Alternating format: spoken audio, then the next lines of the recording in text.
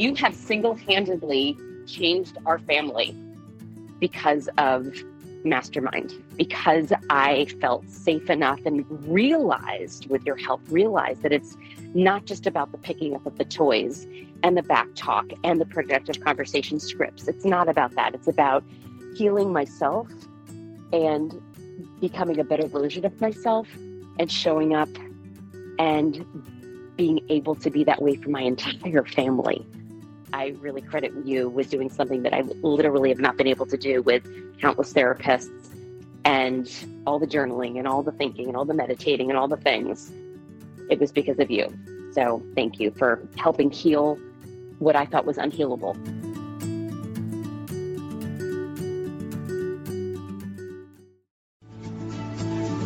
My name's Randy Rubenstein, and welcome to the Mastermind Parenting Podcast, where we believe when your thoughts grow, the conversations in your home flow. You're listening to the Mastermind Parenting Podcast with Randy Rubenstein, episode 122. Well, hi, guys. Welcome to this week's podcast. Actually, this month I'm doing something a little differently. I wanted to do a month on meltdowns. So July is meltdown month, and we're going to look closer at our kids' meltdowns, our own meltdowns, why we have meltdowns, and really dig underneath. And it's different than I think the way meltdowns are typically thought of or talked about. I think the term meltdown is even sort of, it conjures up for many of us a thought of like a toddler on the floor kicking and screaming. And the truth of the matter is that people have meltdowns at all ages, right? Like there's plenty of grown-up meltdowns that happen. There's plenty of teenage meltdowns that happen.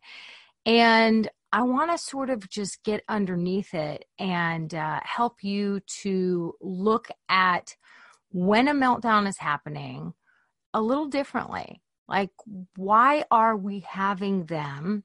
And as we all know, when we try to just shove a Band-Aid on, it's like shoving a Band-Aid on top of a bleeding wound when we want to say or do just the right things. Like there's more to the equation. When people of any age go to a meltdown state, there's more to the problem.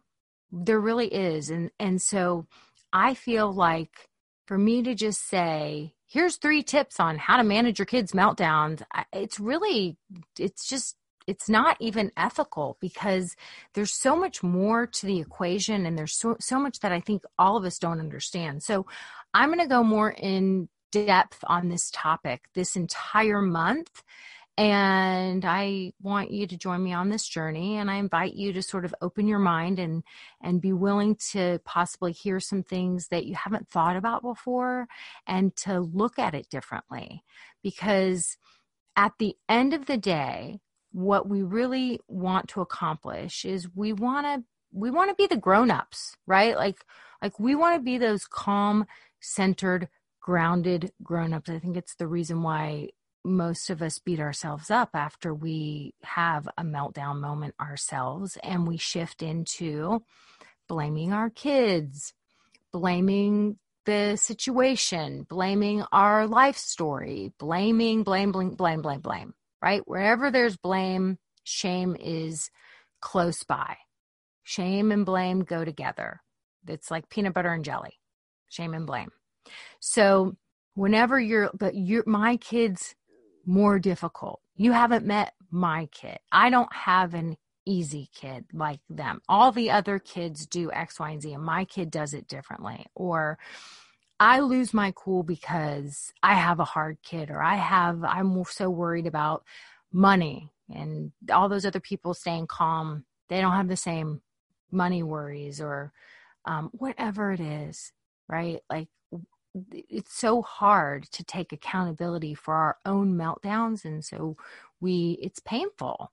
It really is painful. And so we deflect, and blame is a way of deflection. So when we're melting down, obviously we're not modeling the behavior we seek. Our kids learn by what we model, not by what we tell them to do. We have to actually do it. Like, we have to walk the walk. And it's hard. This stuff is hard, you guys. So I want to dig in deeper and just have, like we always do here, I want to start a real conversation about topics that affect most families I know, and just invite you guys to look at things maybe a little deeper and a little differently than you have before. So one of the things I want to say is I just recently, I shouldn't say binged, but I sort of binged a show. And I binged a show. It's called Normal People. Someone told me about it. It deeply affected me. And I think many of us, we don't think of television as art, right? Because it's like, television is just like a pastime. But if you really think about art, you think about art being an expressive way to tell a story, to bring people to some kind of experience that allows them to feel emotions. Really, like, that's what art does. And when it's beautiful and when it touches us, right? Like, we feel things from art. So whatever the medium is, it might be a sculpture. It might be art that you would find in a museum, but it also might be a movie or a book or a television show, right? So when we start to explore stories and they're done in an artistic way where we feel deep emotions, like when you're watching something and it brings you to intense laughter or tears, that's art touching you. And it can actually happen during a Netflix binging moment. Actually, I don't think that show's on Netflix, but you'll just have to Google to find out where it is. So anyway, it's called Normal People, and somebody told me to watch it. And the first episode, I wasn't sure I was going to stick with it. And I did stick with it. And I've just been thinking about it all week. It really caused me to think about a lot of things. So if you haven't watched Normal People, over the course of the next month, I'm going to be referring back to this show and talking about some examples from this show. So spoiler alert, don't listen to this week's podcast episodes if you plan on watching Normal People, or if you haven't watched it yet and you get curious, you may want to just pause and go and watch the show and then come back to these episodes, because I cannot stand it when people spoil things. I love surprises, and it drives me crazy when I'm like, somebody tells me what's going to happen in a show or in a book. I'm like, why did you do that? You just took the fun out of it. So I don't want to be the fun killer for you. So make sure that you go and watch it on your own. So I watched the show, and one of the things, like in the very first episode, I was trying to figure it out. And the key character in the show is this girl, and she's in high school, and she's like a social misfit. And it turns out she's the rich girl, and she's very isolated. She doesn't have any friends at school. She has a chip on her shoulder. She's really bright. She's nasty to the other kids. She's nasty to the teachers. She's not likable. Okay. She's not likable. Her body language is like she's just very sort of shut down as a person. And the interesting thing is that you really don't like her much. And it's even hard sort of to feel compassion for her, to feel sorry for her, because she doesn't make it easy to, like, she's speaking out and she's being nasty, and you just sort of don't like her. And you're kind of like, yeah, when you see the other kids being mean to her or the teacher coming down hard on her, you're sort of like, or I was like, she kind of deserves it. Like she's a creep. And there's more to the story as the show moves on. But the thing that got me so much in those early episodes, in the first like 2 episodes, was just like, even though she wasn't likable, she had such a deep sadness and loneliness to her. And I think loneliness is something that we just don't talk about a lot in our culture. And, when people go to a place of having a meltdown, right? Where that's the thing with meltdowns, just like this key character in the show, you know, people aren't very likable when they're having a meltdown. They're not enjoyable. And so it's hard to feel that compassion when people are going to this place of non-likability, for lack of a better term. I think it's important to look at loneliness because when we really want to understand what's happening when there is a meltdown, we got to see what's brewing before the storm hits. And I think that quite often a deep sense of loneliness, it's such a painful thing to feel alone. And I think it is more prevalent in our culture than we realize. And I think quite often, a lot of times the kids that seem the most shut down or the meanest, the most unlikable people are actually quite lonely. We have a human primal need to belong, to belong to a pack, to belong to a tribe. It's primal for us. If anybody's familiar with Maslow's hierarchy of needs, it comes right after food and shelter. So belonging, knowing that we are pack animals, that's why I always use the term pack leadership. We're the leaders. As the parents, we're really the leaders of our pack. Humans are meant to belong to a pack, and we do it with our families of origin. We create packs.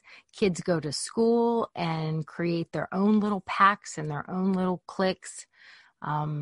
Kids who have been missing that feeling of belonging, connection, quite often those are the people who are susceptible to joining gangs. If that's something that is a part of your community or culture, or even if it's not, understanding why gangs exist. It's all just part of that primal need to belong, because loneliness and isolation feels like pain. It feels like pain that it's hard to even put words to.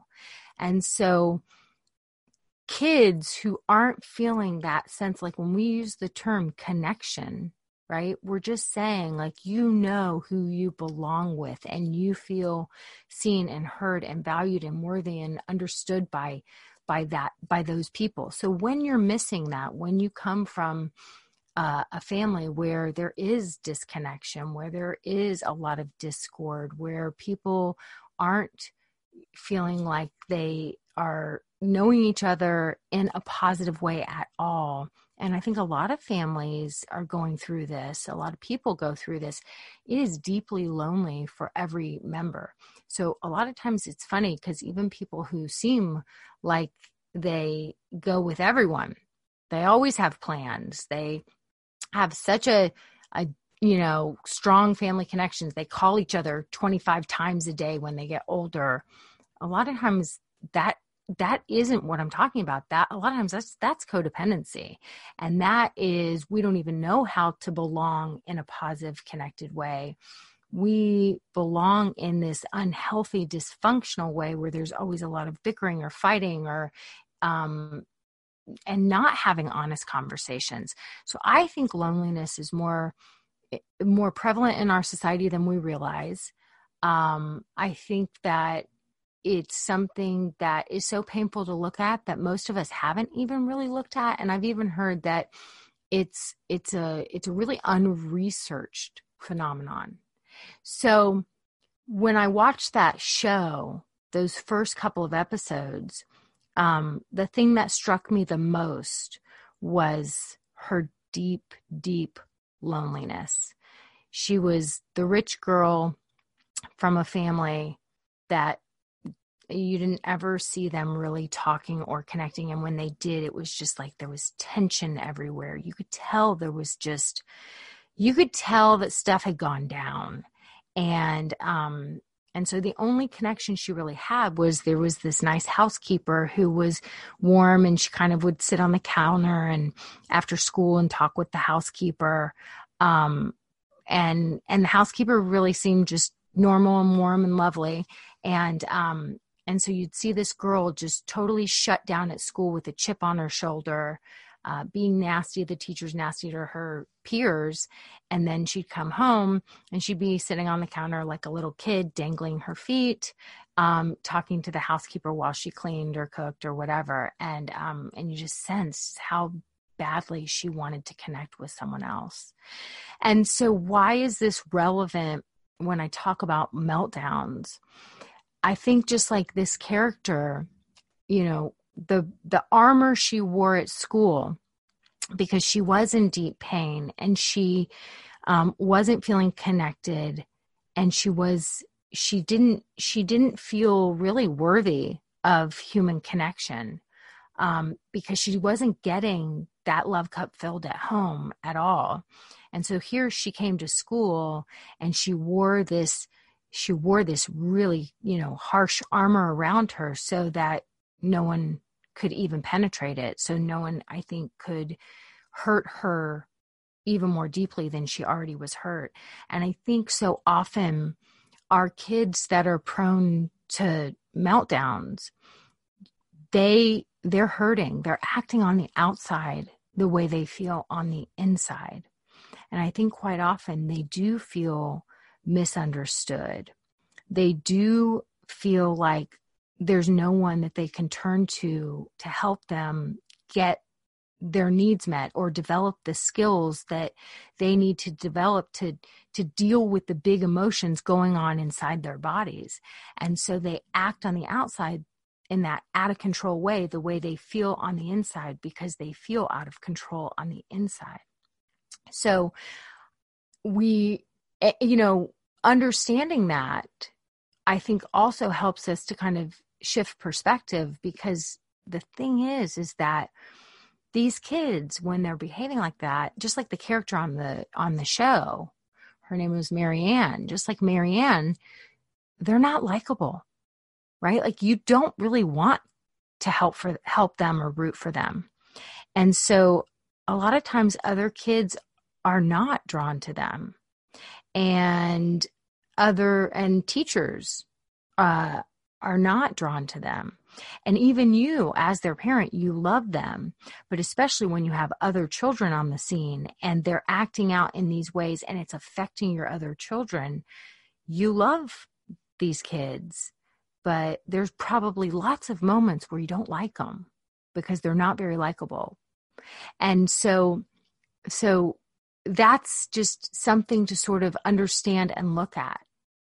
Okay, so if we talk about why a meltdown, like what exactly is it and why it occurs, I think it's important to understand that, a meltdown is that your child or anybody having a meltdown, whether it's an adult yelling at another adult, refusing to listen, getting defensive, going into a place of blame and just not being a calm, centered, grounded grown-up. So whether it's a little kid who's kicking and screaming, whether it's a teenager who's being snarky and nasty and eye-rolling and name-calling, or whether it's an adult who's blaming the world for their problems and their inability to remain calm and to problem solve when a curveball comes their way in life.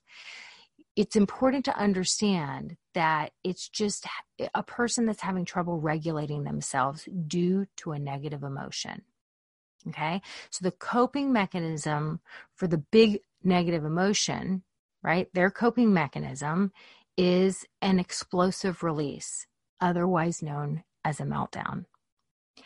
And so that explosive release, I want y'all to understand why that explosive release happens.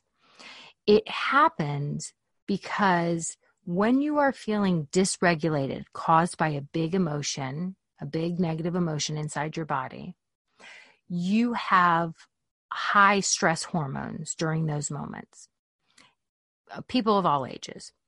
And when you have an explosive release, it actually gives you a little bit of like a counterbalancing hormone. Okay, so you get a little bit of an adrenaline rush. And what that does is temporarily it lowers those stress hormones, those cortisol levels. So it actually is a coping mechanism. And that's why a lot of times if you find that you have a kid that's, has a highly sensitive nervous system, that they just they come home from school and they're just in a pissed off mood, and they were maybe the baby that cried all the time. They're just more sensitive to life, to smells, to taste, to energy.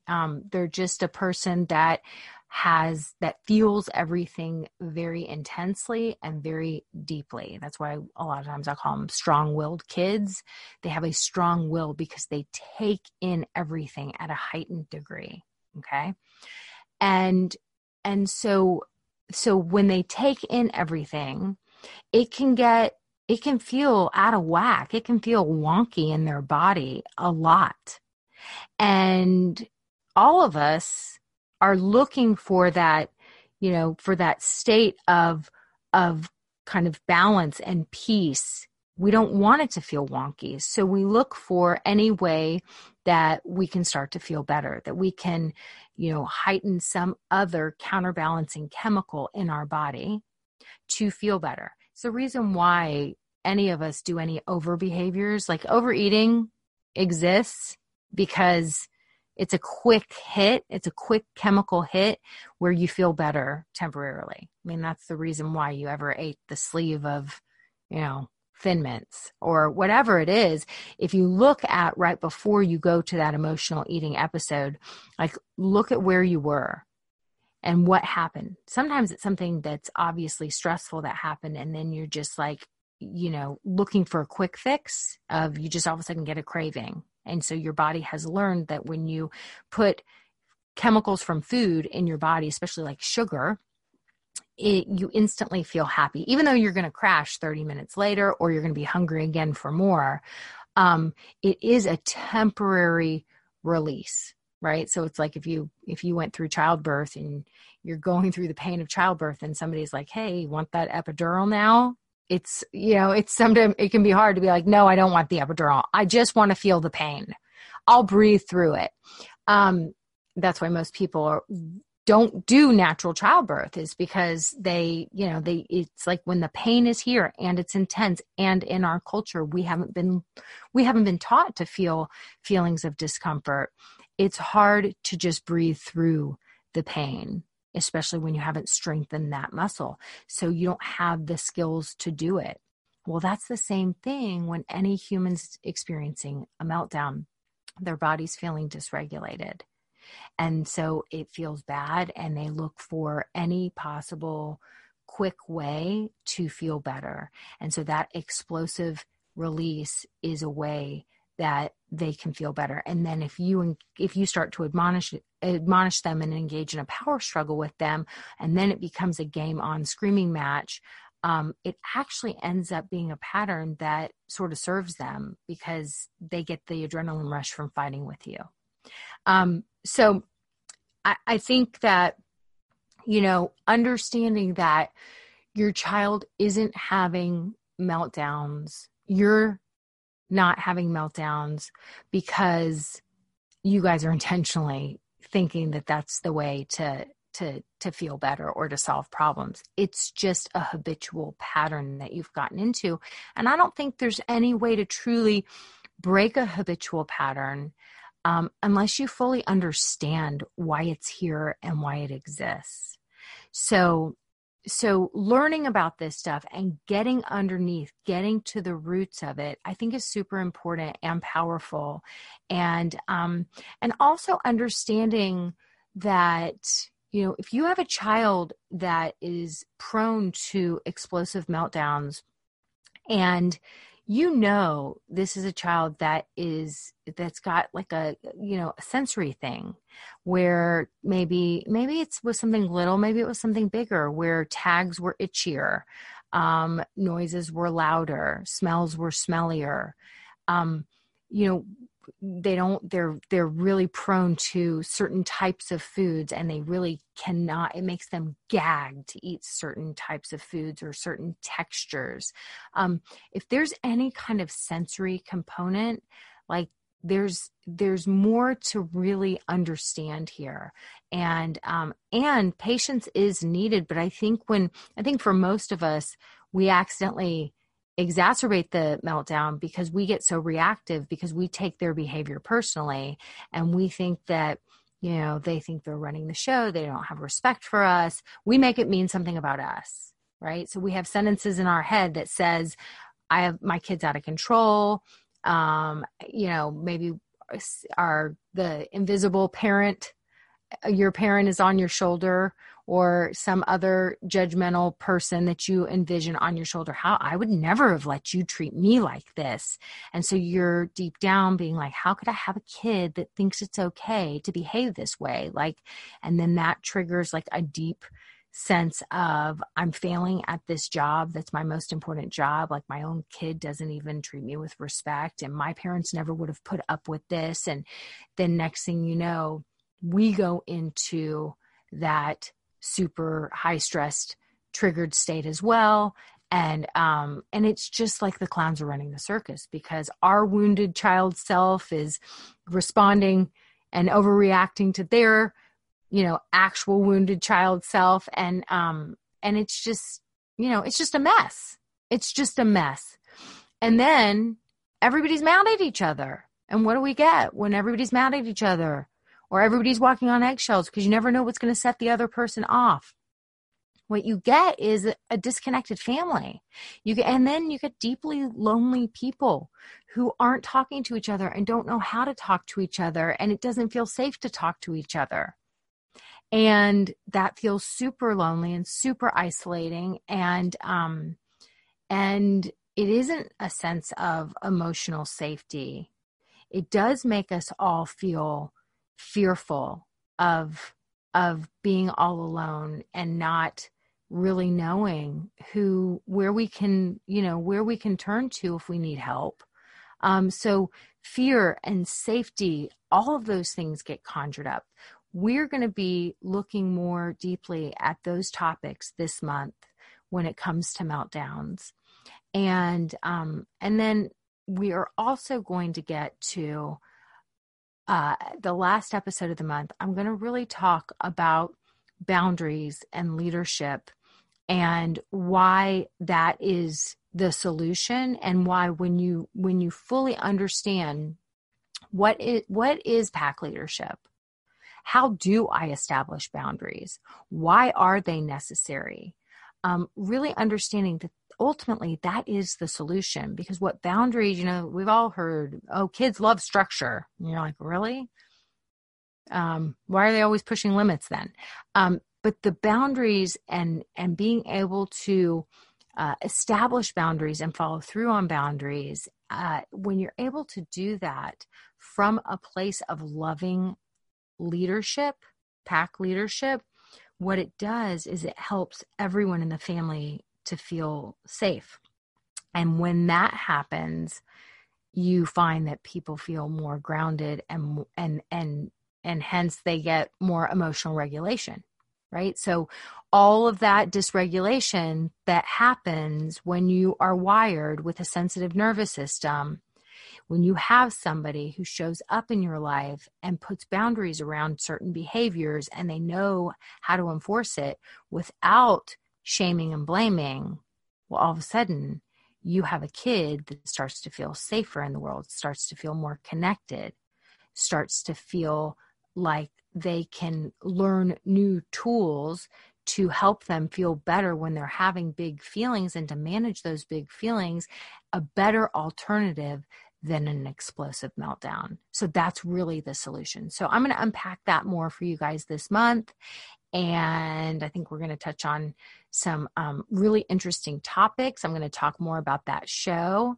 And I would love to know from you guys if you have more questions about this, if this is resonating. I would love to know your own personal stories about these topics, especially the one that is just intriguing to me and I really haven't heard discussed much is all about loneliness. I know that has been a theme in my own life, and I'd love to know how it's shown up for you guys. So if you have anything you'd like to share with me, please feel free to email me at info@randyrubenstein.com.